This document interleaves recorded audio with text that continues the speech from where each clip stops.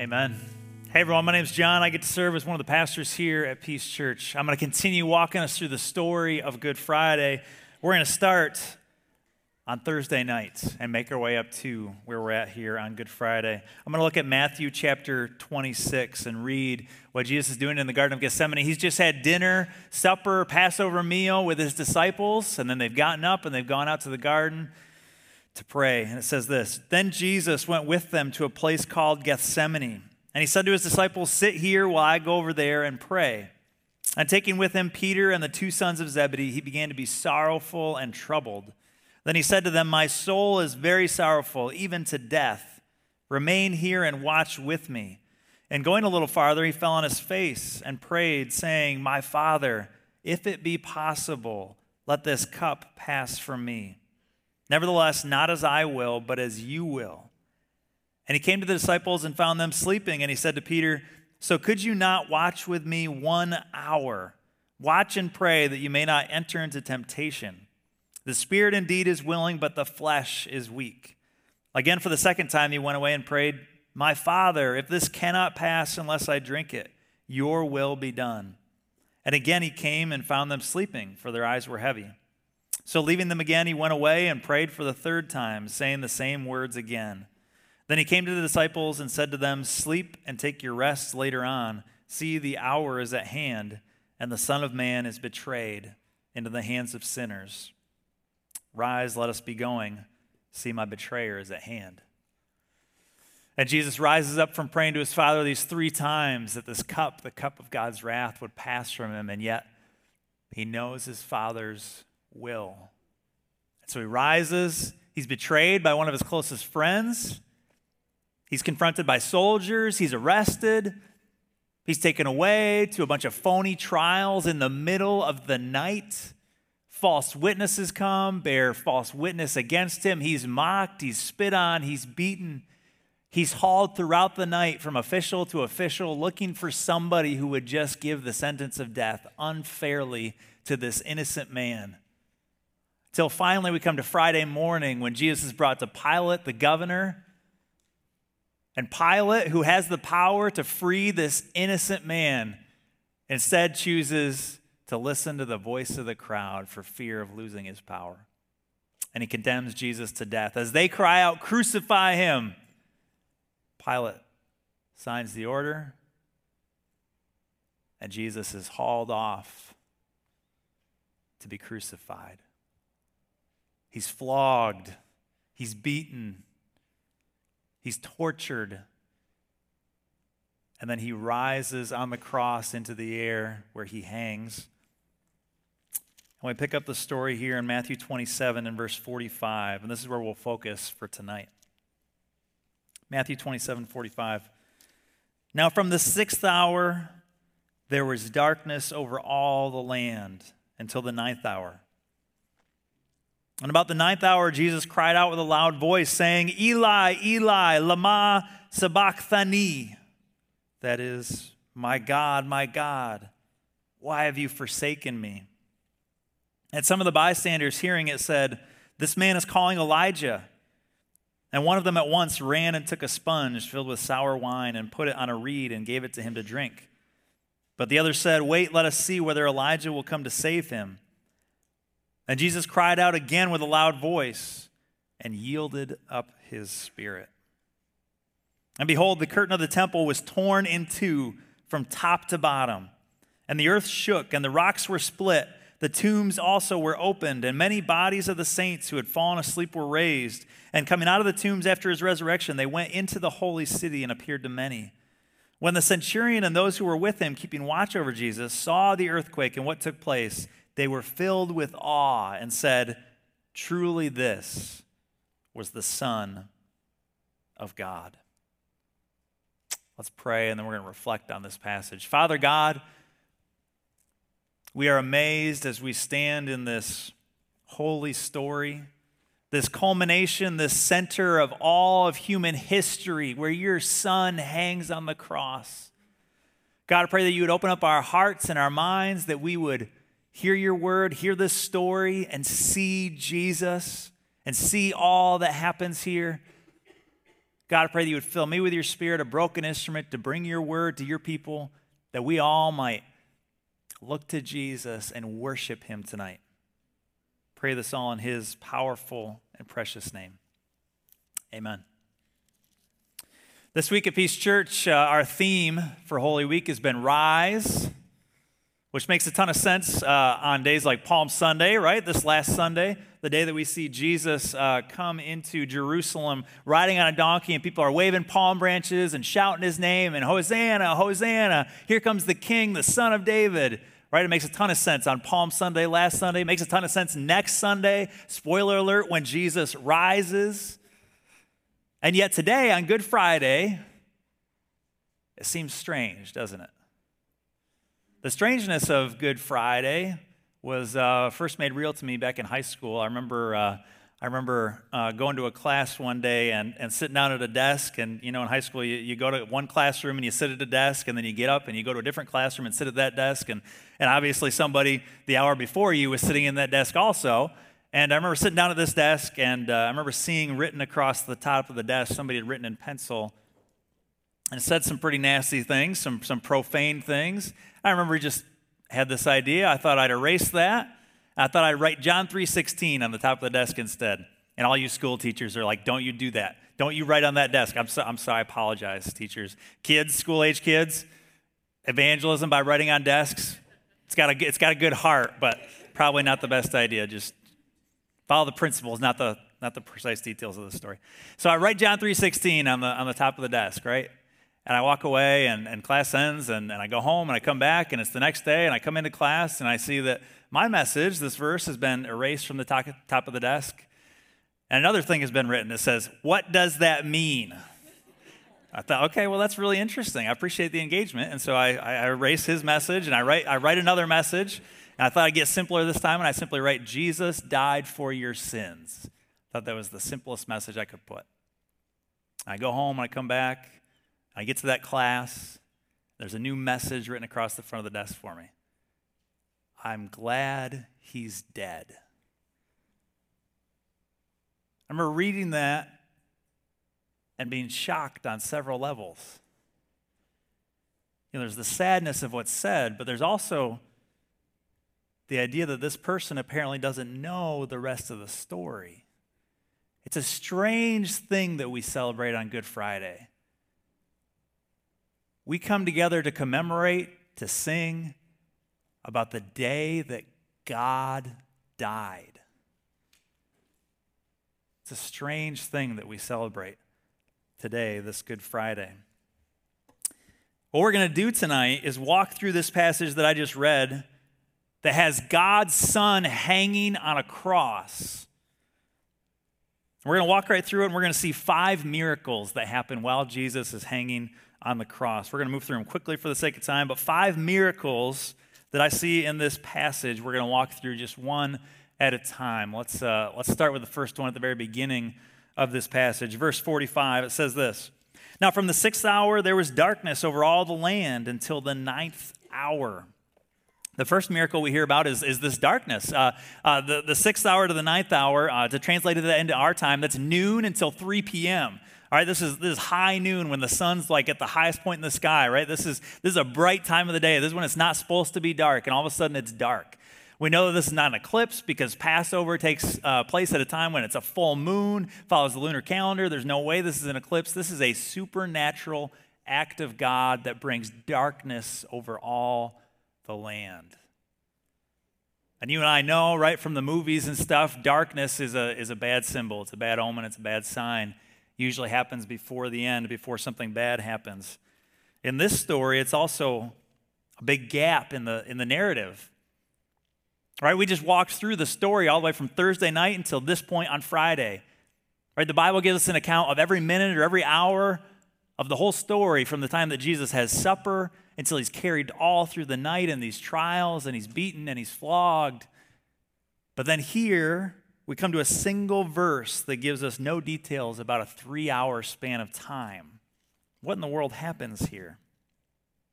We can get some clues from other parts of the Bible. The Old Testament has prophecies that speak about the end of all things, that speak about the day of the Lord. When the day of the Lord comes, it says it will come with great darkness. I think of the plagues in Egypt. You remember the second to the last plague? The second to the last plague is darkness falls over all the land of Egypt right before the son, the firstborn son, is killed. We get another clue right in the text itself. Verse 46 says this, about the ninth hour, Jesus cried out with a loud voice saying, my God, why have you forsaken me? Jesus himself tells us what's going on during these 3 hours. He's forsaken by his Father. In the garden, we heard him pray, Father, if it be possible, take this cup from me. What cup is he talking about? He's talking about the cup of God's wrath from the Old Testament. God's wrath, just wrath against all of the sin of mankind. Jesus experiences the outer darkness that he talks about in chapter 8, 22, and 25 of Matthew, where he says, all those who don't walk with me will be cast into the outer darkness where there will be gnashing of teeth, there will be weeping, there will be everlasting fire. Jesus himself experiences in these 3 hours, under the cover of darkness, hell. Jesus is separated from God and bears the wrath of God against all of the sin of the world. Have you ever seen a kid with their parents? There's no fear in a child who's with mom and dad, right? As long as mom and dad are around, nothing bad can happen. Right there with them. You ever seen a child who's maybe in a store and mom and dad get around the next aisle, right, and they lose sight, and it's panic and terror, right, in the kids' eyes? Or I think of with my little kids when I toss them way up in there, they're this tall, but you can toss them 5-6 feet in the air, and no fear as long as they can see daddy's eyes, right? As long as they can see me and my hands out, there's no fear. But what happens when the Father's arms are withdrawn? What happens when Jesus can no longer see his Father's face? When his Father is gone, separated. When Jesus is left to fall into the black abyss that is the justice and wrath of God against all the sins of the world.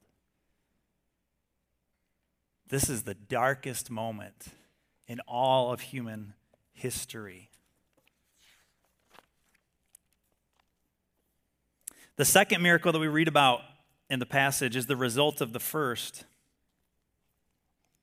Verse 51 says this, behold, the curtain of the temple was torn in two from the top to the bottom, and the earth shook. If you remember from the Old Testament, the temple system has this ironic dual function of, on the one hand, it's supposed to bring people closer to God. On the other hand, it's supposed to keep people away from God. The temple is the place where God dwells and people can come in and they can worship, but it also has these layers to it. It's got the inner layer, the most holy layer, where there's a curtain separating the people from God. It's got other layers and other curtains within it. And in order to get inside, you've got to have a priest and you've got to have sacrifices. There's got to be blood. There's got to be death. There's got to be ritual. The temple both brings people sort of close to God, and yet at the same time, it sends a clear message that you can only get so close and no further. To the Israelites of the Old Testament, this was the message reinforced day after day as sacrifices were made, as priests went in and out of the temple, showing that we are separated from God because of our sin. I remember a time when I met a sort of famous person in my life, kind of gave me a sense of what that fear is like, to be sort of near but sort of separated from somebody I'm afraid of. Maybe you've met one of your heroes. Maybe you've met a famous person and had kind of those jitters. I remember when I was in seminary, I remember a famous is a relative word, right? I mean, I was a Bible college student. So, a Bible professor was in town who had done some, he worked on the NIV translation of the Bible and stuff, and his name was Doug Moo, and loved me some Moo. And so I went to the lecture, and there was about 200 people in the room. And after the lecture was over, I decided to go up and get in line to shake his hand and just be able to say, hey, I met this guy. I shook his hand. That was cool. And waiting in line and get a little closer. And I remember getting about 5 people away to where I could kind of hear the conversation at the front. And I remember realizing these people aren't just like saying hi and shaking his hand. These people are like asking questions, like deep intellectual questions. I remember thinking to myself, shoot, I don't have a question. I'm not going to sound very smart. And this is the guy. I finally got up there and I don't remember exactly what I asked him, but I asked him some kind of like yes or no question. I was like, do you think in the Bible, do you think it's this or that? And he was like, it's this. And I said, thank you. And I walked away. But that sense, that fear, that sense of separateness, like this person is different and other, I can only get so close. That sense was reinforced at a much greater level every single day by the temple system. But the book of Hebrews tells us the meaning of what happens when this curtain is torn from top to bottom because it can't be torn. It wasn't torn by man. It was torn by supernatural forces. The book of Hebrews says this in verse 19, brothers, we have confidence to enter the holy places by the blood of Jesus, by the new and living way he opened for us through the curtain. Further on it says this, every priest stands daily at his service, offering repeatedly the same sacrifices which can never take away sins. But when Christ offered once for all time a single sacrifice for sins, he sat down at the right hand of God. Because the curtain was torn, you and I are not here tonight to gather around an altar and sacrifice an animal, blood and death, and try to get to God by the death of another thing. You and I are here tonight, and you don't call me or the other pastors priests, you call us pastors, right? Because we get to come into this place tonight and we get to sing and pray and be with God without the intervention of the death of an animal, without the intervention of the high priest who only gets to go once a year behind the curtain into the most holy place, into God's presence. The curtain has been torn, and you and I get to come in tonight and actually be with God because of what Jesus has done. The once-for-all sacrifice of Jesus makes it so we can now come freely by faith in Christ into God's presence. This is the second miracle that happens while Jesus is on the cross. The third and fourth I'm going to walk through a little bit more quickly. One, for the sake of time, but two, because we don't know a ton about what's going on in these passages. Here, look with me at verses 51 and 52. It says, the earth shook, the rocks were split, the tombs were opened, and many bodies of the saints who had fallen asleep were raised. The ground shakes, right? This is a ground-shaking event. The whole earth, the very dirt, knows that this is a big deal. Something important is happening.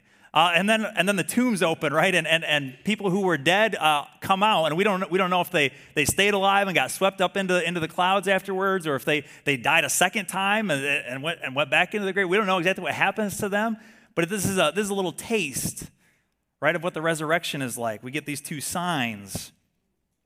And then the fifth and final miracle comes in verse 54. When the centurion and those who were with him, keeping watch over Jesus, saw the earthquake and what took place, they were filled with awe and said, truly, this was the Son of God. The fifth and final miracle is the changing of a human heart. This centurion and his buddies, these are the guys who took the nail, took the hammer, and put Jesus on the cross. These are the guys who found it a sport, right, to see how much pain they could put into the people who were going up on the cross. These are professional torturers, professional killers. And yet when they see Jesus on the cross and they see what happens, a miracle happens. The scales fall from their eyes and they finally see who it is that hangs on this cross. Truly, this was the Son of God. The miracle that happens is a miracle in the human heart, the same miracle that has happened for those of us in the room tonight who have put our faith in Jesus. The centurion gives us an example for all of us to follow. So when we see Jesus who lived a life of perfection, who did not deserve to die, and yet went to the cross to take our sin and to bear it, to suffer and to die on the cross. We're called to follow the example of the centurion, to see him and to put our faith in him as the one way to get to God, through the curtain, through the temple, and to be with God now and forevermore. And he invites us tonight to respond with faith and with worship. Would you please stand and pray with me? Father God, we thank you for Jesus, who suffered on the cross, who tore the curtain, and who brought us to you. God, we bring our hearts to you in worship tonight. In Jesus' name, amen.